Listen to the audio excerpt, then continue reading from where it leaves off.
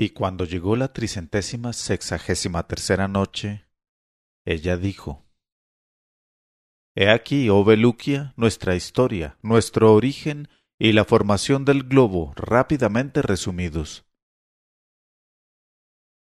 También debo decirte, para acabar tu instrucción a este respecto, que nuestra edad siempre es la misma, mientras sobre la tierra, a nuestro alrededor, la naturaleza y los hombres y los seres creados, todos se encaminan invariablemente hacia la decrepitud, nosotros no envejecemos nunca. Esta virtud se la debemos a la fuente de vida donde bebemos, y de la que es guardián Kisir, en la región de las tinieblas. Ese venerable Kisir es quien normaliza las estaciones, engalana con sus coronas verdes a los árboles, hace correr las aguas fugitivas, extiende el tapiz verdeante de las praderas y revestido por las tardes con su manto verde, funde los tintes ligeros con que se coloran los cielos en el crepúsculo. Y ahora, oh Belukia, por haberme escuchado con tanta atención te recompensaré haciendo que te saquen de aquí y te dejen a la entrada de tu país siempre que lo desees. Al oír tales palabras, Belukia dio las gracias con efusión al rey Sakr, jefe de los Gen, por su hospitalidad, por sus lecciones y por su ofrecimiento, que aceptó enseguida. Se despidió, pues, del rey, de sus visires y de los demás Gen, y se montó en los hombros de un efrit muy robusto que en un abrir y cerrar de ojos le hizo atravesar el espacio y le depositó dulcemente en tierra conocida, cerca de las fronteras del país del joven. Cuando Belukia se disponía a emprender el camino de su ciudad, una vez conocida la dirección que tenía que seguir, vio sentado entre dos tumbas y llorando con amargura a un joven de belleza perfecta, pero de tez pálida y aspecto muy triste. Se acercó a él, le saludó amistosamente y le dijo: «Oh hermoso joven, ¿por qué te veo llorando sentado entre estas dos tumbas? Dime a qué obedece ese aire afligido para que trate de consolarte». El joven alzó hacia Belukia su mirada triste y le dijo con lágrimas en los ojos: «¿Para qué te detienes en tu camino, oh viajero? Deja correr mis lágrimas en la soledad sobre estas piedras de mi dolor». Pero Belukia le dijo: «Oh hermano de infortunio, sabe que poseo un corazón compasivo, dispuesto a escucharte. Puedes, pues, revelarme sin temor la causa de tu tristeza». Y se sentó junto a él en el mármol, le cogió las manos con las suyas y para animarle a hablar le contó su propia historia desde el principio hasta el fin. Luego le dijo: «¿Y cuál es tu historia, oh hermano mío? Te ruego que me la cuentes cuanto antes, porque presiento que debe ser infinitamente atractiva».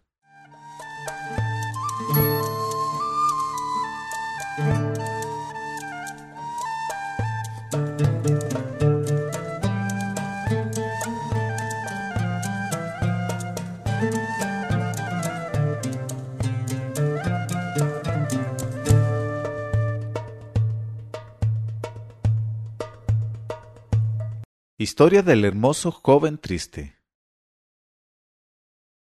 El joven de semblante dulce y triste que lloraba entre las dos tumbas, dijo entonces al joven rey Belukia: «Has de saber, oh hermano mío, que también soy yo un hijo de rey, y es mi historia tan extraña y tan extraordinaria, que si se escribiera con agujas en el ángulo interior del ojo, serviría de lección saludable a quien la leyera con simpatía. No quiero, pues, dejar pasar más tiempo sin contártela». Calló por algunos instantes, secó sus lágrimas y con la frente apoyada en la mano comenzó así esta maravillosa historia. Nací, oh hermano mío, en el país de Kabul, donde reina mi padre el rey Tigmos, jefe de los Bani Shalan y del Afganistán. Mi padre, que es un rey muy grande y muy justiciero, tiene bajo su soberanía a 7 reyes tributarios, de los cuales cada uno es señor de 100 ciudades y de 100 fortalezas. Manda además mi padre en 100.000 jinetes valerosos y en 100.000 bravos guerreros. En cuanto a mi madre, es la hija del rey Barawan, soberano del Khorazán, Mi nombre es Shah.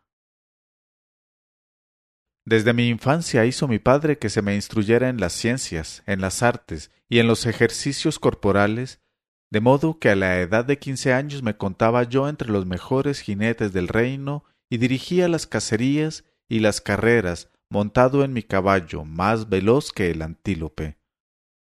Un día entre los días, durante una cacería en la que se encontraban mi padre el rey y todos sus oficiales, después de estar 3 días en las selvas y de matar muchas liebres, a la caída de la tarde vi aparecer a algunos pasos del lugar en que me hallaba con 7 de mis mamalik una gacela de elegancia extremada. Al advertirnos ella se asustó y huyó saltando con toda su ligereza. Entonces yo, seguido por mis mamalik, la perseguí durante varias horas, de tal suerte llegamos a un río muy ancho y muy profundo, donde creímos que podríamos cercarla y apoderarnos de ella. Pero tras una corta vacilación se tiró al agua y empezó a nadar para alcanzar la otra orilla. Y nosotros nos apeamos vivamente de nuestros caballos, los confinamos a uno de los nuestros, nos abalanzamos a una barca de pesca que estaba amarrada allí, y maniobramos con rapidez para dar alcance a la gacela. Pero cuando llegamos a la mitad del río no pudimos dominar ya nuestra embarcación, que arrastraron a la deriva el viento y la poderosa corriente, en medio de la oscuridad que aumentaba, sin que nuestros esfuerzos pudiesen llevarnos por buen camino. Y de aquel modo fuimos arrastrados durante toda la noche con una rapidez asombrosa, creyendo estrellarnos a cada instante contra alguna roca a flor de agua, o cualquier otro obstáculo que se alzase en nuestra ruta forzosa. Y aquella carrera aún duró todo el día y toda la noche siguientes, y sólo al otro día por la mañana pudimos desembarcar al fin en una tierra a la que nos arrojó la corriente. Mientras tanto mi padre, el rey Tigmus, se enteró de nuestra desaparición al preguntar al mameluco que guardaba nuestros caballos. Y cuando recibió semejante noticia, llegó a tal estado de desesperación, rompió en sollozos, tiró al suelo su corona, se mordió de dolor las manos y envió enseguida por todas partes en busca nuestra emisarios conocedores de aquellas comarcas inexploradas. En cuanto a mi madre, al saber mi desaparición se abofeteó el rostro, desgarró sus vestidos, se mesó los cabellos y se puso trajes de luto. Volviendo a nosotros, cuando arribamos a aquella tierra dimos con un hermoso manantial que corría bajo los árboles, y nos encontramos con un hombre que se refrescaba los pies en el agua, sentado tranquilamente. Le saludamos con cortesía y le preguntamos dónde estábamos, pero sin devolvernos el saludo, nos respondió el hombre con una voz de falsete semejante al graznido de un cuervo o de cualquier otra ave de rapiña. En este momento de su narración, Sherazada vio aparecer la mañana y se calló discretamente.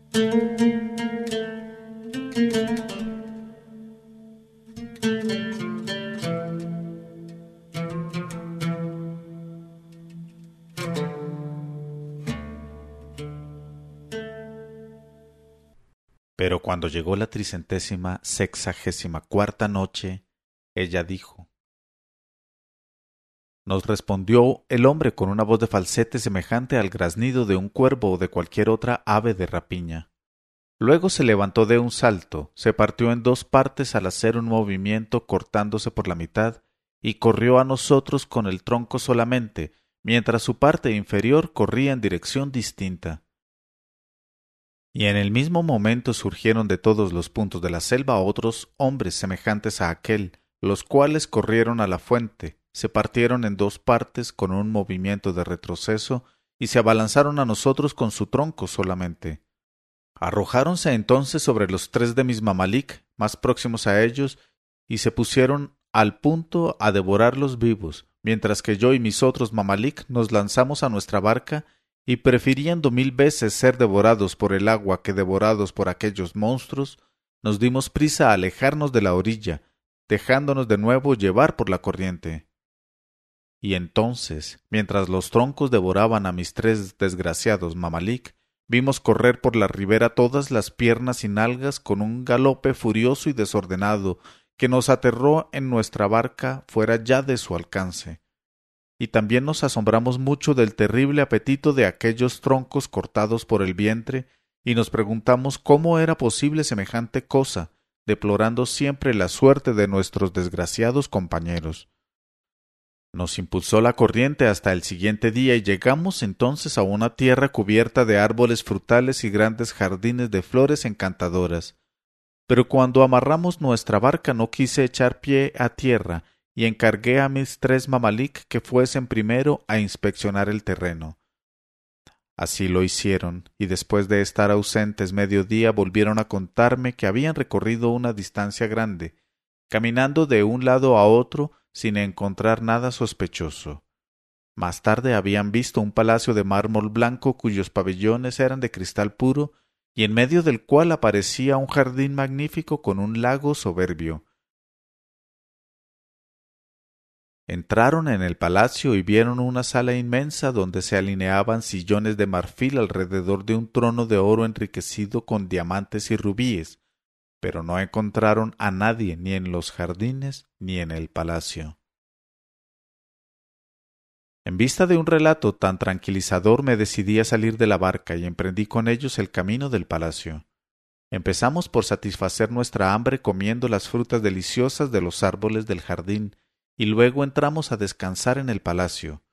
Yo me senté en el trono de oro y mis mamalik en los sillones de marfil, y aquel espectáculo hubo de recordarnos a mi padre, el rey, a mi madre y al trono que perdí, y me eché a llorar, y mis mamalik también lloraron de emoción.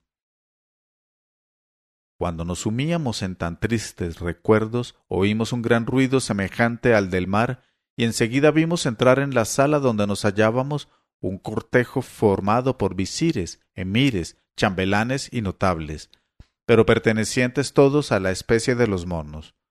Los había entre ellos grandes y pequeños, y creíamos que había llegado nuestro fin. Pero el gran visir de los monos, que pertenecía a la variedad más corpulenta, fue a inclinarse ante nosotros con las más evidentes muestras de respeto, y en lenguaje humano me dijo que él y todo el pueblo me reconocían como a su rey y nombraban jefes de su ejército a mis 3 mamalik.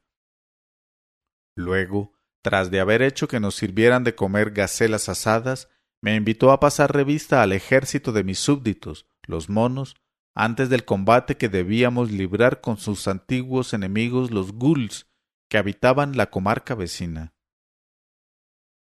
Entonces yo, como estaba muy fatigado, despedí al gran visir y a los demás, conservando en mi compañía solo a mis 3 mamalik. Después de discutir durante 1 hora acerca de nuestra nueva situación, resolvimos huir de aquel palacio y de aquella tierra cuanto antes, y nos dirigimos a nuestra embarcación. Pero al llegar al río notamos que había desaparecido la barca y nos vimos obligados a regresar al palacio, donde estuvimos durmiendo hasta la mañana. Cuando nos despertamos fue a saludarnos el gran visir de mis nuevos súbditos y me dijo que todo estaba dispuesto para el combate contra los ghouls, y al mismo tiempo los demás visires llevaron a la puerta del palacio 4 perros enormes que debían servirnos de cabalgadura a mí y a mis mamalik, y estaban embridados con cadenas de acero. Y nos vimos obligados yo y mis mamalik a montar en aquellos perros y tomar la delantera, en tanto que a nuestras espaldas, lanzando aullidos y gritos espantosos, nos seguía todo el ejército innumerable de mis súbditos monos capitaneados por mi gran visir. Al cabo de un día y una noche de marcha llegamos frente a una alta montaña negra en la que se encontraban los guardias de los ghouls, los cuales no tardaron en mostrarse. Los había de diferentes formas, a cual más espantables. Unos ostentaban cabeza de buey sobre un cuerpo de camellos, otros parecían hienas, mientras otros tenían un aspecto indescriptible por lo horroroso, y no se asemejaban a nada conocido que permitiera establecer una comparación. Cuando los ghouls nos vislumbraron, bajaron de la montaña y parándose a cierta distancia nos abrumaron con una lluvia de piedras. Mis súbditos respondieron del propio modo y la refriega se hizo terrible por una y otra parte. Armados con nuestros arcos, yo y mis mamalik disparamos a los ghouls una cantidad de flechas que mataron a un gran número para júbilo de mis súbditos, a quienes aquel espectáculo llenó de ardor. Así es que acabamos por lograr la victoria y nos pusimos a perseguir guls. Entonces yo y mis mamalik determinamos aprovecharnos del desorden de aquella retirada y, montados en nuestros perros, escapar de mis súbditos los monos, poniéndonos en fuga por el lado opuesto sin que se diesen ellos cuenta, y a galope tendido desaparecimos de su vista. Después de correr mucho nos detuvimos para dar un respiro a nuestras cabalgaduras y vimos enfrente de nosotros una roca grande tallada en forma de tabla y en la que aparecía grabada en lengua hebraica una inscripción que decía así: «Oh tú, cautivo a quien arrojó el destino a esta región para hacer de ti el rey de los monos. Si quieres renunciar a tu realeza por medio de la fuga, dos caminos se abren a tu liberación. Uno de estos caminos se halla a tu derecha y es el que antes te conducirá a orillas del océano que rodea al mundo, pero cruza por desiertos terribles llenos de monstruos y de genios malhechores. El otro, el de la izquierda, se tarda 4 meses en recorrerle y atraviesa un gran valle, que es el Valle de las Hormigas. Si tomas ese camino resguardándote de las hormigas, irás a parar a una montaña de fuego al pie de la cual se encuentra la ciudad de los judíos. Yo, Soleimán ben Daud, escribí esto para tu salvación». Cuando leímos tal inscripción llegamos al límite del asombro y nos apresuramos a emprender el camino de la izquierda, que debía conducirnos a la ciudad de los judíos, pasando por el Valle de las Hormigas. En este momento de su narración, Sherazada vio aparecer la mañana y se calló discretamente.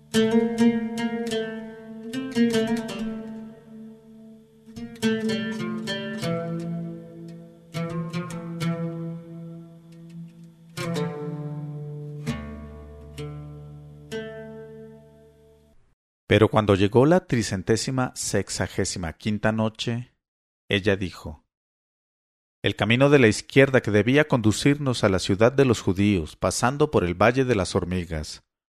Pero aún no llevábamos una jornada de marcha cuando sentimos temblar el suelo bajo nuestros pies y al punto vimos aparecer detrás de nosotros a mis súbditos los monos, que llegaban a toda velocidad con el gran visir a la cabeza. Cuando nos dieron alcance nos rodearon por todos lados, lanzando aullidos de alegría por habernos encontrado, y el gran visir se hizo intérprete de todos pronunciando una arenga para cumplimentarnos por haber salido con bien. Aquel encuentro nos contrarió mucho, aunque tuvimos cuidado de ocultarlo, e íbamos a emprender de nuevo con mis súbditos el camino de palacio, cuando del valle que en aquel momento atravesábamos vimos salir un ejército de hormigas, cada una de las cuales tenía la corpulencia de un perro. Y en un abrir y cerrar de ojos comenzó una pelea espantable entre mis súbditos y las hormigas monstruosas, cogiendo con sus patas a los monos y partiéndolos en dos de un golpe, y abalanzándose de 10 en 10 los monos contra cada hormiga para poder matarla. En cuanto a nosotros, quisimos aprovecharnos del combate para huir a lomos de nuestros perros, pero desgraciadamente fui yo el único que pude escaparme porque las hormigas advirtieron a mis 3 mamalik y se apoderaron de ellos, partiéndolos en dos con sus garras formidables. Y me salvé deplorando la pérdida de mis últimos compañeros, y llegué a un río que atravesé a nado, abandonando mi cabalgadura, y llegué sano y salvo a la otra orilla, donde lo primero que hice fue secar mi ropa, y luego me quedé dormido hasta la mañana, seguro ya de que no me perseguían, pues el río me separaba de las hormigas y de mis súbditos los monos.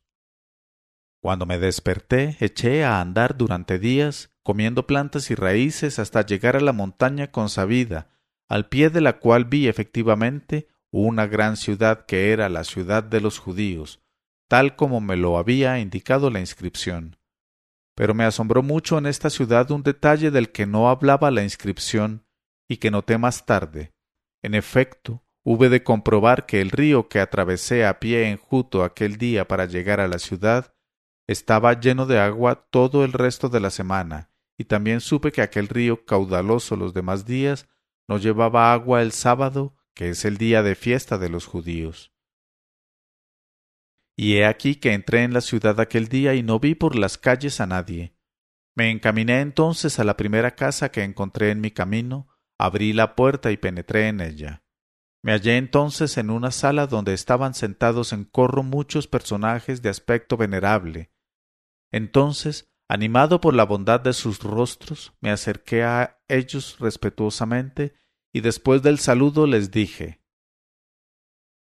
Soy Yanshah, hijo del rey Tigmus, señor de Kabul y jefe de los Bani Shalan. Os ruego, oh mis señores, que me digáis a qué distancia estoy de mi país y qué camino debo tomar para llegar a él. Además tengo hambre. Entonces me miraron sin contestarme cuantos estaban sentados allí, y el que parecía ser su jeique me dijo por señas solamente y sin pronunciar una palabra: Come y bebe, pero no hables. Y me mostró una bandeja de manjares asombrosos que por cierto jamás había yo visto, y que estaban guisados con aceite, a juzgar por el olor. Entonces comí, bebí y guardé silencio. Cuando hube acabado, se acercó a mí el jeique de los judíos y me preguntó igualmente por señas: ¿Quién? ¿De dónde? ¿A dónde? Entonces le pregunté por señas si podía contestar, y tras una señal afirmativa suya seguida de otra que quería decir: no pronuncies más de 3 palabras, pregunté: ¿Caravana, Kabul, cuándo? Me contestó: no lo sé, siempre sin pronunciar una palabra, y me hizo seña de que me marchara porque ya había terminado mi comida. Entonces le saludé, como también a todos los circunstantes, y salí, asombrándome en extremo de sus maneras extrañas. Ya en la calle intentaba orientarme cuando por fin oí a un pregonero público que decía a voces: Quien quiera ganarse 1000 monedas de oro y poseer una esclava joven de belleza sin igual, que venga conmigo para efectuar un trabajo de 1 hora. Como yo estaba en la penuria, me acerqué al pregonero y le dije: acepto el trabajo, y al mismo tiempo los 1000 dinares y la esclava joven. Entonces me cogió de la mano y me llevó a una casa amueblada muy ricamente, en la que estaba sentado en un sillón de ébano un judío viejo, ante el cual se inclinó el pregonero presentándome y dijo: He aquí, al fin, a un joven extranjero que ha sido el único que respondió a mi llamamiento en los 3 meses que hace que pregono la cosa. Al oír estas palabras, el viejo judío dueño de la casa me hizo sentar a su lado. Estuvo conmigo muy amable, ordenando que me sirvieran de comer y de beber sin parsimonia, y terminada la comida me dio una bolsa con 1000 monedas de oro que no eran falsas, a la vez que mandaba a sus esclavas que me pusieran un ropón de seda y me llevaran junto a la joven esclava, que me daba anticipadamente por el trabajo en proyecto que yo aún no conocía. En este momento de su narración, Sherazada vio aparecer la mañana y se calló discretamente.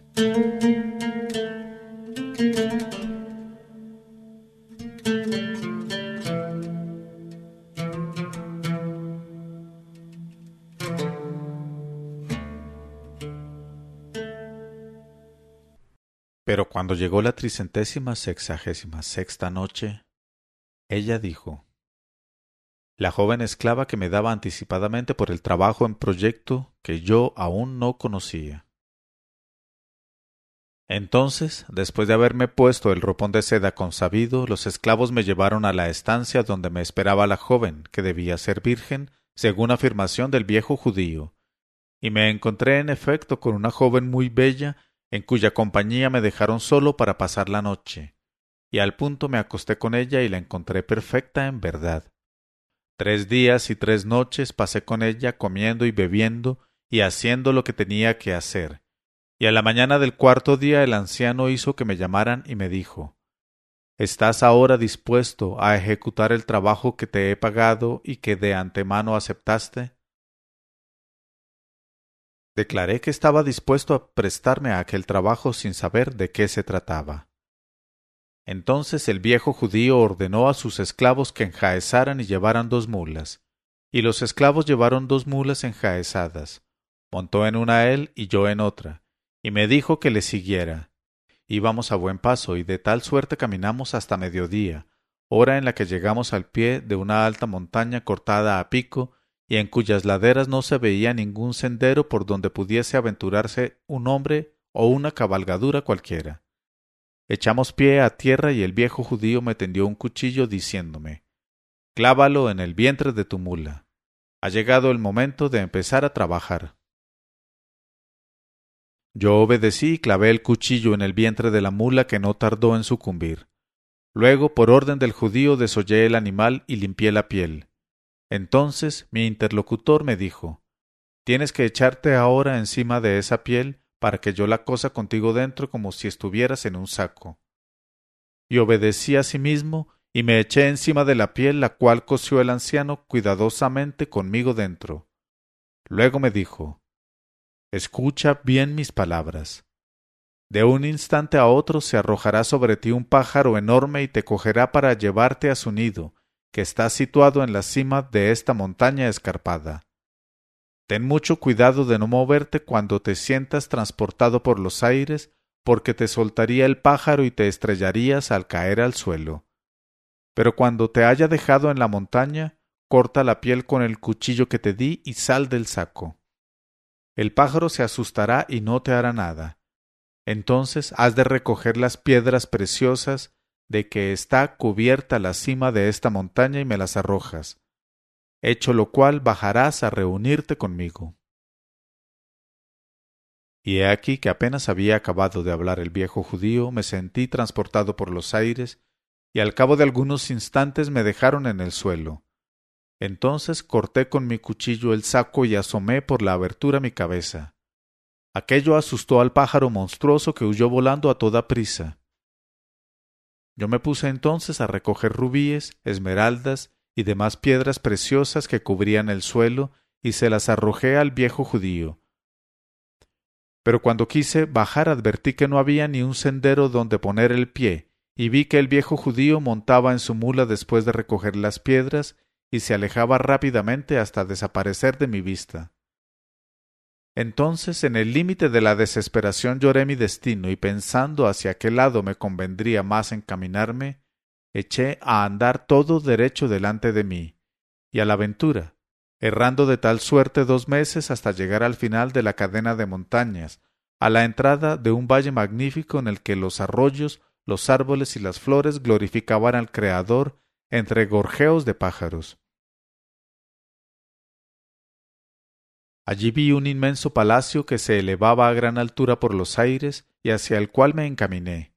Llegué a la puerta, donde hallé sentado en el banco del zaguán a un anciano cuyo rostro brillaba de luz. Tenía en la mano un cetro de rubíes y llevaba en la cabeza una corona de diamantes. Le saludé y me devolvió el saludo con amabilidad y me dijo: «Siéntate junto a mí, hijo mío». Y cuando me senté me preguntó: «¿De dónde vienes a esta tierra que nunca halló la planta de una damita? ¿Y a dónde te propones ir?». Por toda respuesta estallé en sollozos y se diría que me iba a ahogar el llanto. Entonces me dijo el anciano: «Cesa de llorar, hijo mío, porque me encoges el corazón. Ten valor y empieza por reanimarte comiendo y bebiendo». Y me introdujo en una vasta sala dándome de comer y de beber, y cuando me vio en mejor estado de ánimo me rogó que le contase mi historia y satisficiese su deseo. Y a mi vez le rogué que me dijese quién era y a quién pertenecía aquel palacio. Me contestó: «Sabe, hijo mío, que este palacio fue construido antaño por nuestro señor Soleimán, de quien soy representante para gobernar a las aves. Cada año vienen aquí a rendirme pleitesía todas las aves de la tierra. Si deseas regresar a tu país, te recomendaré a ellas la primera vez que vengan a recibir órdenes mías, y te transportarán a tu país. En tanto, para matar el tiempo hasta que lleguen, puedes circular por todo este inmenso palacio y puedes entrar en todas las salas, con excepción de una sola, la que se abre con la llave de oro que ves entre todas estas llaves que te doy». Y el anciano gobernador de las aves me entregó las llaves y me dejó en completa libertad. Empecé por visitar las salas que daban al patio principal del palacio, Luego penetré en las otras estancias, que estaban todas arregladas para que sirvieran de jaulas a las aves, y de tal suerte llegué ante la puerta que se abría con la llave de oro.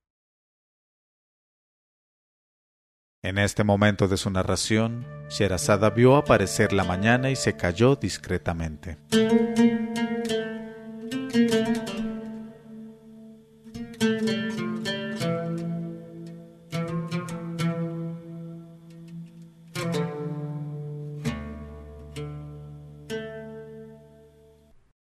Y cuando llegó la 367ª noche, ella dijo: De tal suerte llegué ante la puerta que se abría con la llave de oro, y permanecí largo tiempo mirándola sin osar ni siquiera tocarla con la mano, en vista de la prohibición que me hizo el anciano. Pero al cabo no pude resistir a la tentación que colmaba mi alma, metí la llave de oro en la cerradura, abrí la puerta, y presa del temor penetré en el lugar prohibido. Pero lejos de tener ante los ojos un espectáculo asombroso, vi, primeramente, en medio de un pabellón con el piso incrustado de pedrerías de todos colores, un estanque de plata rodeado de pájaros de oro que echaban agua por el pico, con un ruido tan maravilloso que creí oír los trinos de cada uno de ellos resonar melodiosamente contra las paredes de plata. Había en torno al estanque, divididos por clases, cuadros de flores de suaves perfumes que casaban sus colores con los de las frutas de que estaban cargados los árboles, que esparcían sobre el agua su frescura asombrosa. La arena que yo hallaba era polvo de esmeralda y diamante, y se extendía hasta las gradas de un trono que se alzaba enfrente del estanque maravilloso. Estaba hecho aquel trono con un solo rubí, cuyas facetas reflejaban en el jardín el rojo de sus rayos fríos, que iluminaban el agua con un brillo de pedrerías. Me detuve extático ante cosas tan sencillas nacidas de la unión pura de los elementos. Luego fui a sentarme en el trono de rubí que aparecía coronado por un dosel de seda roja, y cerré los ojos un instante para que penetrara mejor aquella fresca visión en mi alma entusiasmada. Cuando abrí los ojos vi que se adelantaban hacia el estanque, sacudiendo sus plumas blancas, 3 elegantes palomas que iban a darse un baño. Saltaron con gracia el ancho borde del estanque de plata y después de abrazarse y hacerse 1000 caricias encantadoras, oh mis ojos maravillados, las vi arrojar lejos de sí su virginal manto de pluma y aparecer en una desnudez de jazmín, con el aspecto de 3 jóvenes bellas como lunas. Y al punto se sumergieron en el estanque para entregarse a 1000 juegos y 1000 locuras, ora desapareciendo, ora reapareciendo entre remolinos brillantes, para volver a desaparecer riendo a carcajadas, mientras sólo sus cabelleras flotaban sobre el agua, sueltas en un vuelo de llama. Ante tal espectáculo, oh hermano Belukia, sentí que mi corazón nadaba en mi cerebro y trataba de abandonarlo, y como no podía contener mi emoción, corrí enloquecido hacia el estanque y grité: ¡Oh jóvenes! ¡Oh lunas! ¡Oh soberanas! Cuando me vislumbraron las jóvenes lanzaron un grito de terror y saliendo del agua con ligereza corrieron a coger sus mantos de plumas que echaron sobre su desnudez y volaron al árbol más alto entre los que daban sombra a la pila y se echaron a reír mirándome. Entonces me acerqué al árbol y levanté hacia ellas los ojos y les dije: Oh soberanas, os ruego que me digáis quiénes sois. Yo soy Janshah, hijo del rey Tigmos, soberano de Kabul y jefe de los Bani Shalan. Entonces la más joven de las 3, precisamente aquella cuyos encantos habíanme impresionado más, me dijo: Somos las hijas del rey Nasr, que habita en el Palacio de los Diamantes. Venimos aquí para dar un paseo y con el solo fin de distraernos. Dije: En ese caso, oh mi señora, ten compasión de mí y baja a completar el juego conmigo. Ella me dijo: ¿Y desde cuándo pueden las jóvenes jugar con los jóvenes, oh Janshah? Pero si deseas absolutamente conocerme mejor, no tienes más que seguirme al palacio de mi padre. Y habiendo dicho estas palabras, me lanzó una mirada que me penetró el hígado, y emprendió el vuelo en compañía de sus 2 hermanas hasta que la perdí de vista. Al ver aquello, en el límite ya de la desesperación, di un grito agudo y caí desmayado bajo el árbol. No sé cuánto tiempo permanecí echado de aquel modo, pero cuando volví en mí, el anciano gobernador de las aves estaba a mi lado y me rociaba el rostro con agua de flores. Cuando me vio abrir los ojos, me dijo: ¿Ya ves, hijo mío, lo que te ha costado desobedecerme? ¿No te prohibí que abrieras la puerta de este pabellón? Yo, por toda respuesta, me limité a prorrumpir en sollozos y luego improvisé estos versos. Ha arrebatado mi corazón una esbelta joven de cuerpo armonioso. Arrebatador es su talle entre todos los talles. Cuando sonríe, sus labios excitan los celos de las rosas y los rubíes. Su cabellera oscila por encima de su hermosa grupa redonda. Las flechas que disparan los arcos de sus pestañas dan en el blanco aún desde lejos y hacen heridas incurables. Oh belleza suya, no tienes rival, y borras las bellezas todas de la India. Cuando acabé de recitar estos versos, me dijo el anciano: Comprendo lo que te ha sucedido. Viste a las jóvenes vestidas de palomas, que algunas veces vienen a darse un baño aquí. Yo exclamé: Las vi, padre mío, y te ruego que me digas dónde se halla el palacio de los diamantes en que habitan con su padre el rey Nasr. Contestó: No hay para qué pensar en ir allí, hijo mío, pues el rey Nasr es uno de los jefes más poderosos de los gen, y dudo mucho que te diera en matrimonio a una de sus hijas. Ocúpate, pues, de preparar tu regreso a tu país. Yo mismo te facilitaré la tarea recomendándote a las aves que enseguida van a venir a presentarme sus respetos y que te servirán de guías.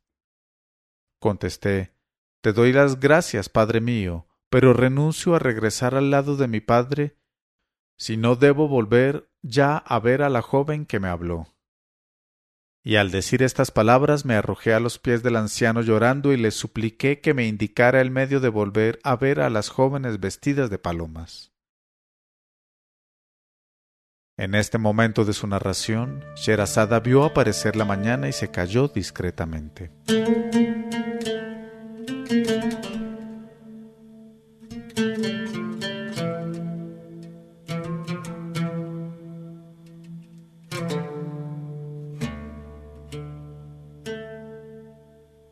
Pero cuando llegó la 368ª noche, ella dijo: El miedo de volver a ver a las jóvenes vestidas de palomas. Entonces el anciano me tendió la mano, me levantó y me dijo: Veo que tu corazón está consumido de pasión por la joven, y voy a indicarte el medio de volver a verla. Vas a ocultarte detrás de los árboles y a esperar pacientemente la vuelta de las palomas. Las dejarás desnudarse y meterse en el estanque, y entonces te precipitarás de repente sobre sus mantas de plumas y te apoderarás de ellas. Entonces verás cómo dulcifican contigo su lenguaje. Se acercarán a ti, te harán 1000 caricias y te suplicarán, con palabras extremadamente gentiles, que les devuelvas sus plumas. Pero guárdate bien de dejarte conmover, porque entonces acabarían por siempre para ti las jóvenes. Por el contrario, rehúsa enérgicamente devolvérselas y diles: Os daré de buen grado vuestros mantos, pero no sin que venga el jeique. Y efectivamente esperarás mi regreso entreteniéndolas con galanterías, y yo encontraré el medio de que las cosas se tornen favorables a ti. Al oír estas palabras di muchas gracias al venerable gobernador de las aves, y enseguida corrí a ocultarme detrás de los árboles, en tanto que se retiraba él a su pabellón para recibir a sus súbditos.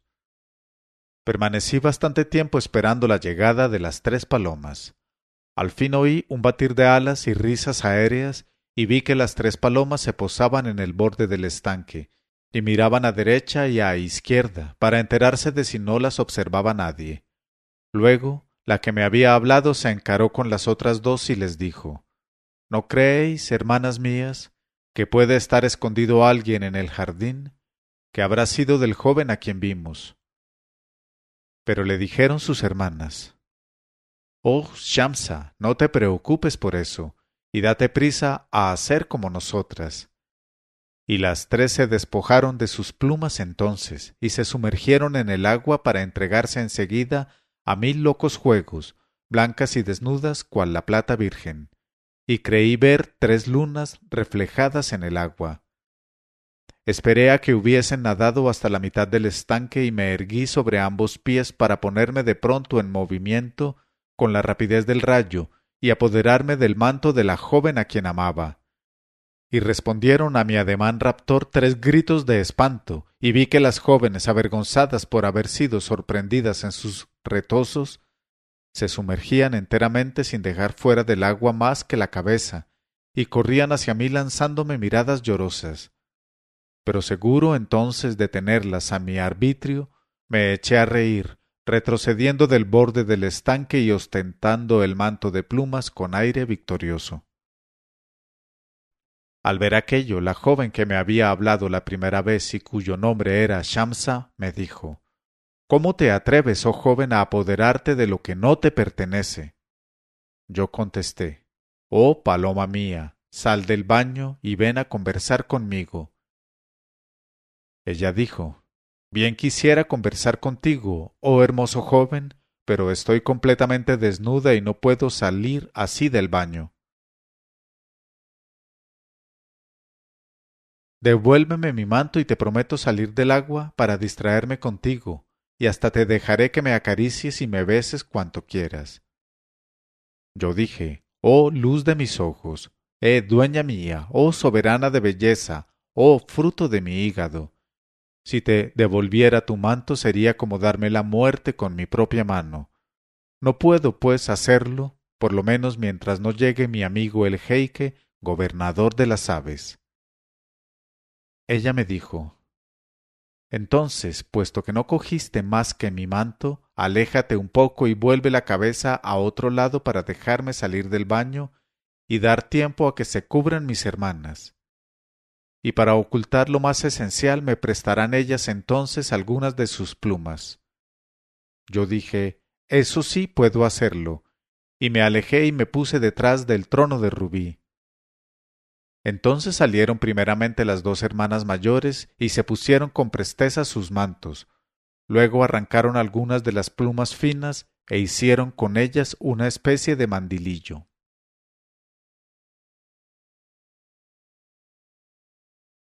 Después ayudaron a salir a su vez del agua a su hermana pequeña, la taparon con aquel mandil lo más esencial y me dijeron: Ya puedes venir. Y yo corrí a presentarme ante aquellas gacelas y me eché a los pies de la amable Shamsa y le besé los pies, siempre sujetando con fuerza su manto para que no lo cogiese y emprendiese el vuelo. Entonces me hizo ella levantarme y empezó a decirme 1000 palabras gentiles y a hacerme 1000 caricias para decirme que le devolviese su manto, pero me guardé mucho de ceder a sus deseos, y logré arrastrarla hacia el trono de rubí, donde me senté, colocándola sobre mis rodillas. Entonces, al ver ella que no podía escaparse, se decidió por fin a corresponder a mis deseos, y me rodeó el cuello con sus brazos, y me devolvió beso por beso y caricia por caricia, en tanto que nos sonreían sus hermanas, mirando a todos lados para ver si llegaba alguien. Mientras estábamos de aquella manera, mi protector el jeique abrió la puerta y entró. Entonces nos levantamos en honor suyo, nos adelantamos a recibirle y le besamos las manos respetuosamente. Nos rogó él entonces que nos sentáramos, y encarándose con la amable Shamsa le dijo: Estoy encantado, hija mía, de la elección que has hecho correspondiendo a este joven que te ama con locura, porque has de saber que pertenece a un linaje ilustre. Su padre es el rey Tigmos, señor del Afganistán. Harás bien, pues, al aceptar esa alianza, y al decidir igualmente a tu padre, el rey Nasr, para que otorgue su consentimiento. Ella contestó: Escucho y obedezco. Entonces le dijo el jeique: Si verdaderamente aceptas esa alianza, júrame y prometes ser fiel a tu esposo y no abandonarle nunca. Y la bella Shamsa se levantó al punto y prestó el consabido juramento entre las manos del venerable jeique. Entonces nos dijo él: Demos gracias al Altísimo por vuestra unión, hijos míos, y ya podéis ser dichosos. He aquí que invoco la bendición para vosotros. Ahora podéis amaros libremente. Y tú, Janshah, devuélvele su manto, pues no ha de dejarte. Y dichas estas palabras, el jeique nos introdujo en una sala donde había colchones cubiertos con tapices, y también fuentes llenas de hermosas frutas y otras cosas exquisitas. Y tras de rogar a sus hermanas que le precedieran en su vuelta al palacio de su padre, para anunciarle su matrimonio y prevenirle de su regreso en mi compañía, Shamsa estuvo extremadamente amable y quiso mondarme ella misma las frutas y repartirlas conmigo, tras de lo cual nos acostamos juntos en brazos uno del otro y en el límite del júbilo. En este momento de su narración, Sherazada vio aparecer la mañana y se calló discretamente.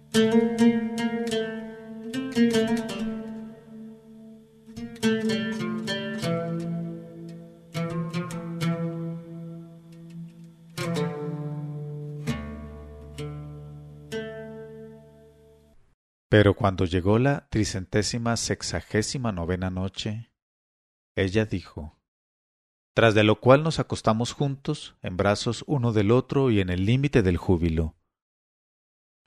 Por la mañana fue Shamsa quien se puso primero en pie.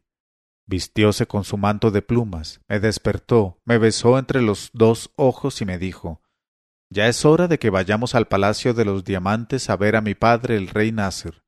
Vístete, pues, cuanto antes. Obedecí enseguida y cuando estuve dispuesto, fuimos a besar las manos del jeique gobernador de las aves y le dimos muchas gracias. Entonces me dijo Shamsa: Ahora súbete en mis hombros y sostente bien, porque el viaje será un poco largo, aunque me propongo hacerlo a toda velocidad. Y me tomó en sus hombros, y después de tributar a nuestro protector las últimas despedidas, me transportó por los aires con la rapidez del rayo, y al poco tiempo me dejó en tierra a alguna distancia de la entrada al Palacio de los Diamantes. Y desde allí nos encaminamos tranquilamente hacia el palacio, mientras corrían a anunciar nuestra llegada los servidores que había instalado el rey por aquellos sitios. El rey Nasser, padre de Shamsa y señor de los experimentó una inmensa alegría al verme. Me cogió en brazos y me oprimió contra su pecho. Luego ordenó que me vistieran con un magnífico ropón de honor, me puso en la cabeza una corona tallada en un solo diamante, me condujo después a la presencia de la reina, madre de mi esposa, la cual reina me manifestó su júbilo y felicitó a su hija por la elección que de mi persona hizo, y regaló más tarde a su hija una cantidad enorme de pedrerías, pues el palacio estaba lleno de ellas, y ordenó que a ambos nos llevaran al hammam, en donde nos lavaron y perfumaron con agua de rosas, almizcle, ámbar y aceites aromáticos que nos refrescaron maravillosamente, tras de lo cual se dieron en honor nuestro festines que duraron 30 días y 30 noches consecutivas. Entonces manifesté mis deseos de presentar a mi vez mi esposa a mis padres en mi país, y aunque muy apenados por tener que separarse de su hija, el rey y la reina aprobaron mi proyecto, pero me hicieron prometer que todos los años iríamos a pasar con ellos una temporada. Después hizo el rey construir un trono de tal magnificencia y tal tamaño, que en sus peldaños podía contener 200 genios varones y 200 genios hembras. Subimos al trono los dos, y los 400 genios de ambos sexos que se hallaban allí para servirnos, se pusieron de pie en las gradas, mientras actuaban de portadores todo un ejército compuesto por otros genios. Cuando nos despedimos por última vez, los portadores se elevaron por los aires con el trono, y empezaron a recorrer el espacio con tanta rapidez, que en 2 días hicieron un trayecto de 2 años de marcha, y llegamos sin incidentes al palacio de mi padre en Kabul. Cuando mi padre y mi madre me vieron llegar después de una ausencia que les había hecho perder toda esperanza de encontrarme, y cuando contemplaron a mi esposa y supieron quién era y en qué circunstancias me casé con ella, llegaron al límite de la alegría y lloraron mucho besándome y besando a mi muy amada Shamsa. Y tanto se conmovió mi pobre madre que cayó desvanecida y no volvió en sí, más que gracias al agua de rosas que llevaba en un frasco grande mi esposa Shamsa. Después de todos los festines y todos los regocijos que se organizaron con motivo de nuestra llegada y de nuestros esponsales, mi padre preguntó a Shamsa: ¿Qué quieres que haga para agradarte, hija mía? Y Shamsa, que tenía gustos muy modestos, contestó: Oh rey afortunado, solamente anhelo tener para nosotros dos un pabellón en medio de un jardín regado por arroyos. Y al punto dio mi padre el rey las órdenes necesarias, y al cabo de un corto espacio de tiempo tuvimos nuestro pabellón y nuestro jardín, donde vivimos en el límite de la felicidad. Pasado de tal suerte un año en un mar de delicias, mi esposa Shamsa quiso volver al palacio de los diamantes para ver de nuevo a su padre y a su madre, y me recordó la promesa que les hice de ir todos los años a pasar con ellos una temporada. No quise contrariarla porque la amaba mucho, pero ay, la desgracia debía abatirse sobre nosotros por causa de aquel maldito viaje. Nos colocamos, pues, en el trono llevado por nuestros genios servidores y viajamos a gran velocidad recorriendo cada día una distancia de un mes de camino, y deteniéndonos por las tardes para descansar cerca de algún manantial o a la sombra de los árboles.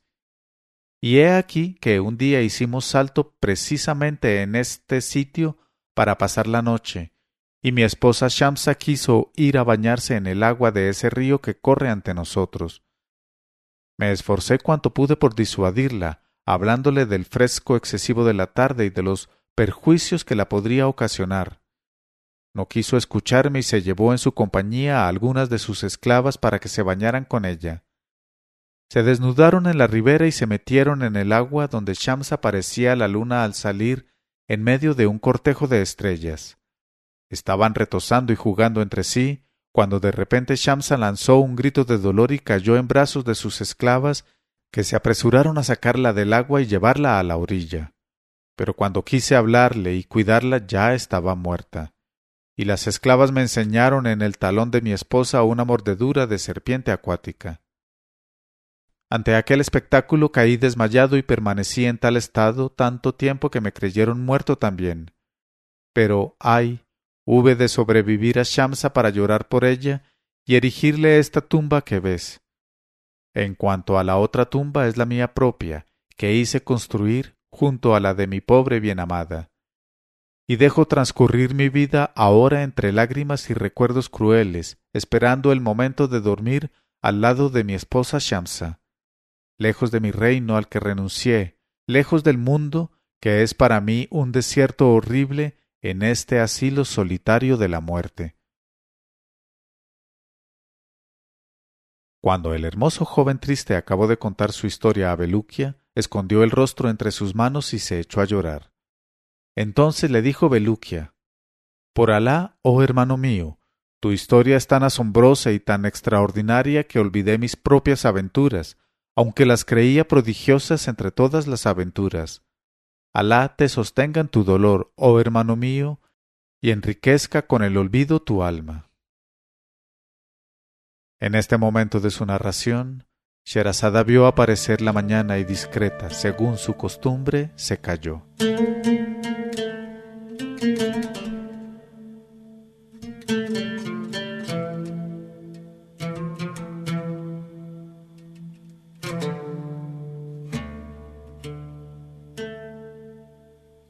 Pero cuando llegó la 370ª noche, ella dijo: Alá te sostenga en tu dolor, oh hermano mío, y enriquezca con el olvido tu alma. Estuvo con él una hora todavía, tratando de decidirle a que le acompañara a su reino para cambiar de aires y horizontes, pero fue en vano. Entonces vióse obligado a abandonarle para no importunarle y después que le abrazó y le dijo aún algunas palabras de consuelo, emprendió de nuevo el camino de su ciudad, a la que llegó sin incidentes tras una ausencia de 5 años, y desde entonces no he vuelto a tener noticias suyas.